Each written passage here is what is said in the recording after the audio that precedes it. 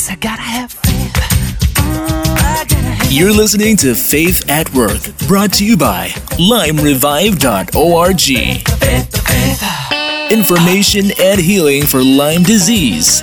Now to our host, Carl Grant. Welcome to Faith at Work. I'm Carl Grant here with Casey Veach, principal with Veach Commercial Real Estate.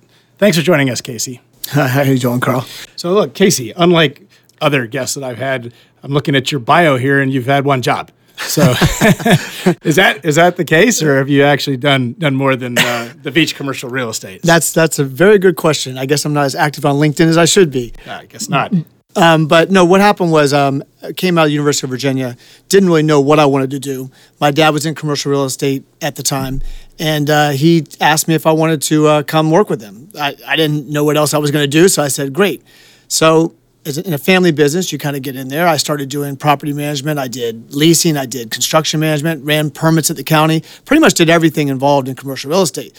But in a family business, of course, as you know, you don't get paid squat. You just kind of do it, and you're doing it for the family.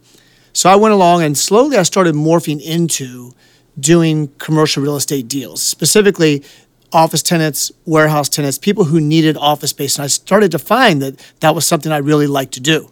So after a while, after my dad went through the very difficult times of the late 80s, early 90s, we decided it would be good for me to just branch off and do something else. So I went to a nice middle-sized firm in the area called the Irving Group. Great group, very involved in the community. Really had a good experience there, really good people, learned a lot, got to represent a lot of good companies like Web Methods and groups like that you're very familiar with. And around 4 years into it, they looked like they were going to go through a little transition about maybe potentially being purchased. So I started looking around, and Trammell Crow, another great company in the area, reached out to me and wanted to recruit me. So I had to make a tough decision because I really love the people at Irving Group, but Trammell Crow was offering some really nice opportunities. So I finally made the decision to go over to Trammell Crow, and it was great. Irving Group treated me very well out the door. They're great people. So I was at Trammell Crow for about 4 years, and we were cruising along in a really nice situation, enjoyed what I was doing. And then one day, they started asking me they said they wanted me to move up in the world and deal with the large companies of the world. And I remember I thought that was nice of them to do, but I really liked the small to medium size and some on the larger size companies that I'd worked with, but I was getting them on my own. And so one day they had me in a meeting with a large government contractor who everybody would recognize, and we were pitching it, and they wanted me to be the lead. And I started looking at it going, oh boy, I'm not sure if I want to really do this level of what's going on, because there's a lot of bureaucracy involved. There didn't seem to be a soul to the deal. There wasn't people, some cared, some didn't. It was just kind of an interesting situation. Fortunately, we did not get the deal. So I went into Trammell Crow to one of the guys, great guy named Joe, who's passed away, unfortunately, but very, very good guy.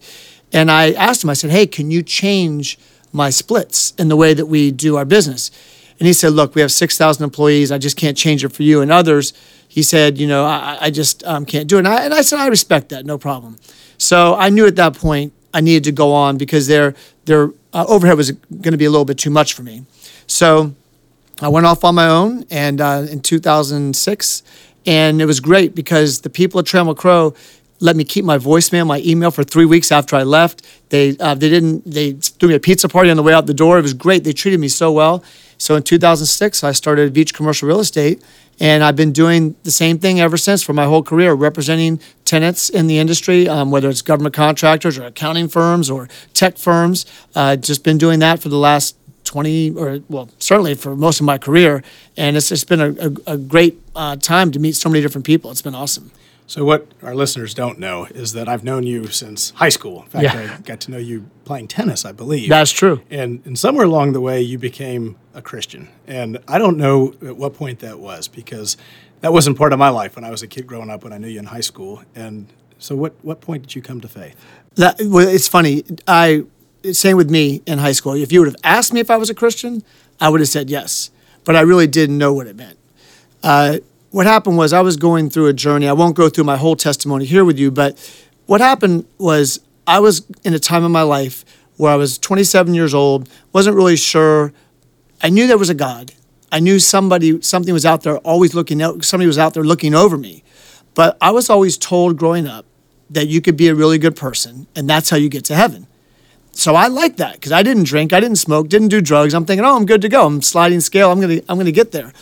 Well, as I was going along, I happened to meet this young lady, and she started explaining to me that it's all about grace. Now, I didn't know what grace was about. I always knew you had to work to make it to heaven. I meet this young lady named Lisa, who I ended up marrying, and we also, along the way, started church hopping. And in every church we would go to, because she understood what grace was all about. She had become a believer a year or two before I met her. So when we go to these churches, they were believing churches in the area, and they would always present the gospel. I must have had to hear the gospel, I don't even know how many times before it finally sunk in. Wait a minute. So this guy, Jesus, he died on the cross. I knew that there was something about this. Well, why did he die? Well, it's because all of us are sinners. I knew I wasn't perfect. I was far from perfect. And I knew that I didn't know that I needed that much help, but then I figured out I did. And the reason Jesus had to die was because we were sinful people. This was totally new to me. So when I finally understood that it's all about grace, it's all about Jesus' death on the cross, suddenly the Bible started making sense to me. It started making sense to me that that's why I could never understand where to go next in the Bible. So once I got it, the grace just came over me, and then I became a Christian when I was about 28 years old. I finally got it. I felt stupid. It took me a long time, but I finally got it. Did Lisa explain it to you too? That's a great question. So the answer is yes, she did. But when I go backwards, there were multiple people along the way who I know gave me the grace message. To this day, I don't remember it. I can recreate it and remember that we had faith conversations, but I never, ever remember the simple message of, it's through grace you are saved. That's not through your works. I don't remember that.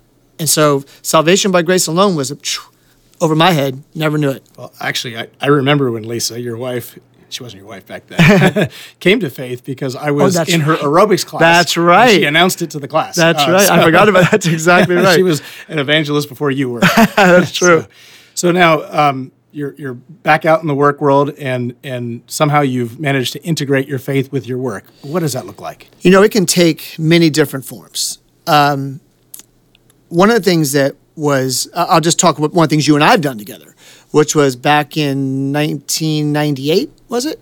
Oh, the thing we did in 2002. I But thank you. Okay, yeah, you're right. I forgot what year it was. I forget my years. I'm old now. But 2002, the people who are listening, we had Carl Grant went down to Atlanta, and he was asked to go to this high-tech prayer breakfast. So when he was down there, he goes to this thing. He says, oh, it's cool. It's a prayer breakfast. I can go down. You know, Carl was a believer. 2,000 people were at this thing. So Carl was very excited, and he came back and he said, you know what? We can do this up here. And there's a gentleman named Randy Rowland who Carl worked with, and Randy kept encouraging Carl, we got to do this, we got to do this. So Carl gets a group of us together back in 2002 and says, hey guys, let's try to do this up here. This is what they do in Atlanta. I think we can do this up here. This very simple premise, we get a person in the community, maybe two, who talk about their faith, and it could be an apologetic argument, it could be just how they came to faith, could be how they integrate their faith and work, kind of what Carl's doing here. And you just invite your friends to come. And we're now up to consistently 900 people a year that come to this thing, and multiple different messages have gone out. And because of the nature of the breakfast, because it's very business oriented, I get to invite my clients, my friends, everybody around here, and we get to see just a wide variety of people that attend this breakfast, and it integrates our faith. And people are praying at the breakfast together. People are hearing the gospel that are there. So it automatically integrates faith with work, just that one event alone. And there's a real estate prayer breakfast as well. Did you have a hand in help in that? There was. So what happened was, from the high-tech prayer breakfast, one of the gentlemen who was with us went to start the real estate prayer breakfast. Early on, I did go along with them to help them get going, and I did buy tables. Not nearly as it's ironic that the real estate guy is more involved in the high-tech prayer breakfast than he is in that real estate prayer breakfast. I probably go every other year, but they also draw about 900 people a year, and it's also it's a very wide variety, because it's not just commercial real estate, it's also a lot of residential real estate is there as well. And it's been a great experience, and thanks to Carl, who brought it up here to begin with, which is awesome. But this is about you. It's not about me. And so what other things do you do in your day-to-day work to integrate your faith? Do you find connections through your faith? Some of our guests have prayed for clients. Do you do any of that? What do you do? So for me, it's very simple. I'm always looking for openings to talk about faith. Just this morning, I was on the phone with a group from Seattle who was asking me to help them in D.C., and one of the people on the phone happened to be from D.C. So as we're talking on the phone, I happened to bring up a church in Maryland that she knew. And I wanted to find out. I did it for two reasons. One, because I know it's a very solid believing church. I want to put the name of that church out there. I also want to see the reaction of the person to see whether they're a believer or not. And if they're not, then the conversation can go one way, and we can talk about maybe what their situation is with their life or maybe with their faith. If they are a believer, then guess what? Maybe that's the church they go to, or maybe we just share some other things. They could be a high-tech prayer breakfast participant, or just I might plug them into other things in the community. So I'm going to talk about something a little bit more personal here. I remember when your mother passed away, and that was one of the most evangelical services I ever been to. You turned what could have otherwise been a pretty sad ceremony into something that was very valuable for the people that attended. Do you want to talk a little bit about that? Yeah, it was. What's very ironic about that is my mom was very young when she had me. She was 19, and she got pancreatic cancer and died at 60. Very fortunately, she professed her faith about a year and a half before she passed away. And that was just a very, very peaceful feeling and just such a great feeling that God gave me and revealed that to me. And not only did he reveal it to me, because she wasn't as evangelical, she had some doubts, which all of us do, but God showed me in a couple of different conversations that she was clearly a believer when she passed. So I knew where she was going. So at the funeral, I knew there were a lot of people there that clearly had my friends that came, but also her friends and my dad's friends who were there at the ceremony that I knew did not know who Jesus was. They might know by culture, but they didn't understand like I did who Jesus really was.